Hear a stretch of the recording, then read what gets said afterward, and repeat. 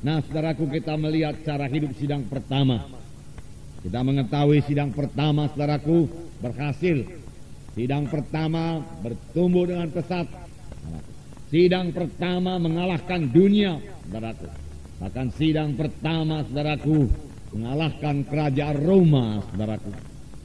Pada tahun 300, saudaraku, seorang, saudaraku, raja Kaisar Roma berkata, "Hai orang Galilea, engkau telah menaklukkan Roma. Bukan dengan senjata, tetapi hanya dengan kaki yang berdarah," dia katakan. Karena kaki Tuhan Yesus berdarah, saudaraku, waktu kakinya dipaku di kayu salib di Golgota, saudaraku. Dunia mereka taklukkan, dunia diinjili pada waktu itu, saudaraku. Bagaimanakah cara hidup mereka? Apakah yang mereka perbuat, saudaraku? Hari ini kita teladani, saudaraku. Karena firman Tuhan tidak berubah.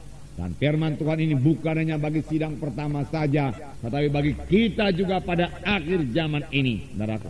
Terlebih inilah satu saat yang paling menggairahkan kita untuk mengabarkan Injil Tuhan yang berkuasa. Karena kuasa Tuhan tidak berubah. Karena jikalau kita mematuhi firman Tuhan dan percaya kepada firman Tuhan, sama sebagaimana sidang pertama percaya kepada Tuhan, maka kita juga akan mengalami apa yang dialami oleh sidang pertama. Kita akan membaca Kisah Rasul pasal 2 ayat 36 sampai 47. Mari kita baca. Jadi seluruh kaum Israel harus tahu dengan pasti bahwa Allah telah membuat Yesus yang kamu salibkan itu menjadi Tuhan dan Kristus. Ketika mereka mendengar hal itu, hati mereka sangat terharu. Lalu mereka bertanya kepada Petrus dan rasul-rasul yang lain, "Apakah yang harus kami perbuat, saudara-saudara?" Jawab Petrus kepada mereka, "Bertobatlah dan hendaklah kamu masing-masing memberi dirimu dibaptis dalam nama Yesus Kristus untuk pengampunan dosamu. Maka kamu akan menerima karunia Roh Kudus, sebab bagi kamulah janji itu, dan bagi anak-anakmu, dan bagi orang yang masih jauh, yaitu sebanyak yang akan dipanggil oleh Tuhan Allah kita." Dan dengan banyak perkataan lain lagi ia memberi suatu kesaksian yang sungguh-sungguh, dan ia mengecam dan menasehati mereka, katanya, "Berilah dirimu diselamatkan dari angkatan yang jahat ini." Ayat 41. Orang-orang yang menerima perkataannya itu memberi diri mereka dibaptis, dan pada hari itu juga jumlah mereka bertambah kira-kira 3.000 jiwa. Mereka bertekun dalam pengajaran rasul-rasul dan dalam persekutuan, dan mereka semua selalu berkumpul untuk memecahkan roti dan berdoa. Maka ketakutanlah mereka semua. Sedang rasul-rasul itu mengadakan banyak mujizat dan tanda, dan semua orang yang telah menjadi percaya tetap bersatu. Dan segala kepunyaan mereka adalah kepunyaan bersama, dan selalu ada dari mereka yang menjual harta miliknya, lalu membagi-bagikannya kepada semua orang sesuai dengan keperluan masing-masing. Dengan bertekun dan dengan sehati, mereka berkumpul tiap-tiap hari dalam bait Allah. Mereka memecahkan roti di rumah masing-masing secara bergilir, dan makan bersama-sama dengan gembira dan tulus hati, sambil memuji Allah. Dan mereka disukai semua orang. Dan tiap-tiap hari Tuhan menambah jumlah mereka dengan orang yang diselamatkan. Saudaraku, firman Tuhan ini dimulai daripada khotbah Petrus yang berkuasa, saudaraku.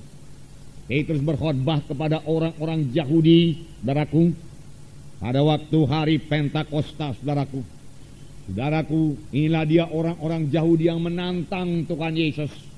Tetapi dengan berani, saudaraku, Petrus memberitakan firman Tuhan.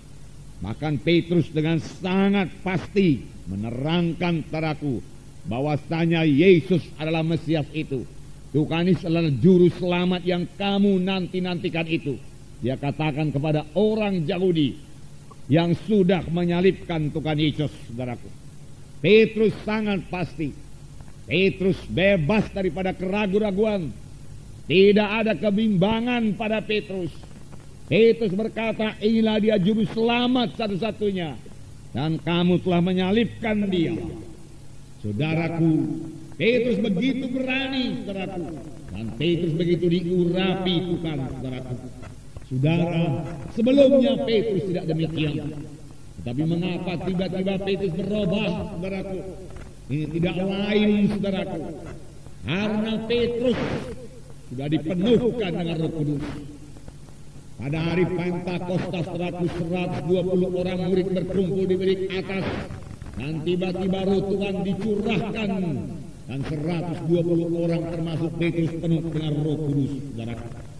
Kita membaca bahwasanya dalam permulaan kisah para rasul, walaupun Yesus sudah bangkit dari kematian, kemudian mau berangkat ke surga, murid-murid dalam keadaan ketakutan. Mereka tidak berani terang-terangan, saudaraku, berjalan di luar. Maka mereka berkumpul di bilik atas. Ada 500 orang, saudaraku, yang menyaksikan kebangkitan Yesus. Tetapi yang berkumpul hanya 120 orang di bilik atas untuk menantikan perjanjian Tuhan. Perintah agung sudah diberikan Tuhan pada waktu itu. Pergilah kamu ke seluruh bumi, jadikan sekalian bangsa muridku, baptislah mereka. Tetapi mereka tidak tahu apa yang akan mereka perbuat. Mereka dalam keadaan kebingungan. Tapi Tuhan tidak membiarkan mereka tetap dalam keadaan demikian. Tuhan Yesus berkata kepada mereka dalam Kisah Rasul pasal 1, saya bacakan sedikit pada saudara ayat 4. Pada suatu hari ketika ia makan bersama-sama dengan mereka, ia melarang mereka meninggalkan Yerusalem dan menyuruh mereka tinggal di situ menantikan janji Bapa.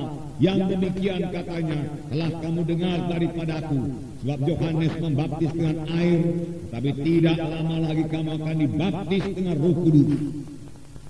Kemudian kalau kita baca ayat 6, kita mengetahui bahwasanya murid-murid sama sekali tidak mengerti apa yang dimaksud Tuhan Yesus dengan baptisan Roh Kudus ini. Dalam ayat 6 dikatakan, maka bertanyalah mereka yang berkumpul di situ, Tuhan maukah engkau pada masa ini memulihkan kerajaan bagi Israel? Lihatlah, saudaraku, hati murid-murid yang masih sangat duniawi. Mereka masih berpikir tentang kerajaan Israel, kerajaan yang dahulu jaya pada zaman Daud, supaya kembali lagi jaya sekarang karena Yesus hidup, Yesus berkuasa. Tapi apakah kata Yesus? Kerajaan yang dimaksud bukan adalah kerajaan Allah, saudaraku. Jawabnya, engkau tidak perlu mengetahui masa dan waktu yang ditetapkan Bapa sendiri kekuasanya, tetapi kamu akan menerima kuasa kalau Roh Kudus turun ke atas kamu, dan kamu akan menjadi saksiku di Yerusalem dan di seluruh Yudea dan Samaria sampai ke ujung bumi. Sesudah ia mengatakan demikian, angkatlah ia disaksikan oleh mereka, dan Allah menutupnya dari pandangan mereka. Inilah permulaan kisah Rasul. Yesus naik ke sorga dengan satu janji kepada murid-murid. Murid-murid yang sama sekali tidak mengerti perkara rohani. Murid-murid yang sudah mau menerima perintah agung, tapi mereka tidak tahu apa yang mereka perbuat. Tapi Tuhan berkata, tunggulah di Yerusalem sampai kamu dilengkapi dengan kuasa dari Maha Tinggi. Tidak mungkin kamu melayani, tidak mungkin kamu menggenapkan perintah agung dengan kekuatanmu sendiri. Aku tahu sampai di mana kekuatanmu. Aku akan memberikan penolong kepadamu, yaitu Roh Kudus. Karena Yohanes membaptis dengan air, tapi tidak lama lagi kamu akan dibaptis dengan Roh Kudus. Dan kalau kamu dibaptis dengan Roh Kudus, kamu akan menerima kuasa. Kamu akan menerima kuasa. Kamu akan lain dari biasanya. Kamu akan berubah. Roh Kudus akan mengubahkan kamu. Roh Kudus akan membuat kamu berhasil. Roh Kudus akan menggoncangkan dunia ini bagimu, dia katakan. Dan kamu akan menjadi saksi bagiku Yerusalem, Yudea, Samaria, hingga sampai ke ujung bumi. Saudara yang kasih dalam nama Yesus, mereka patuh, puji Tuhan.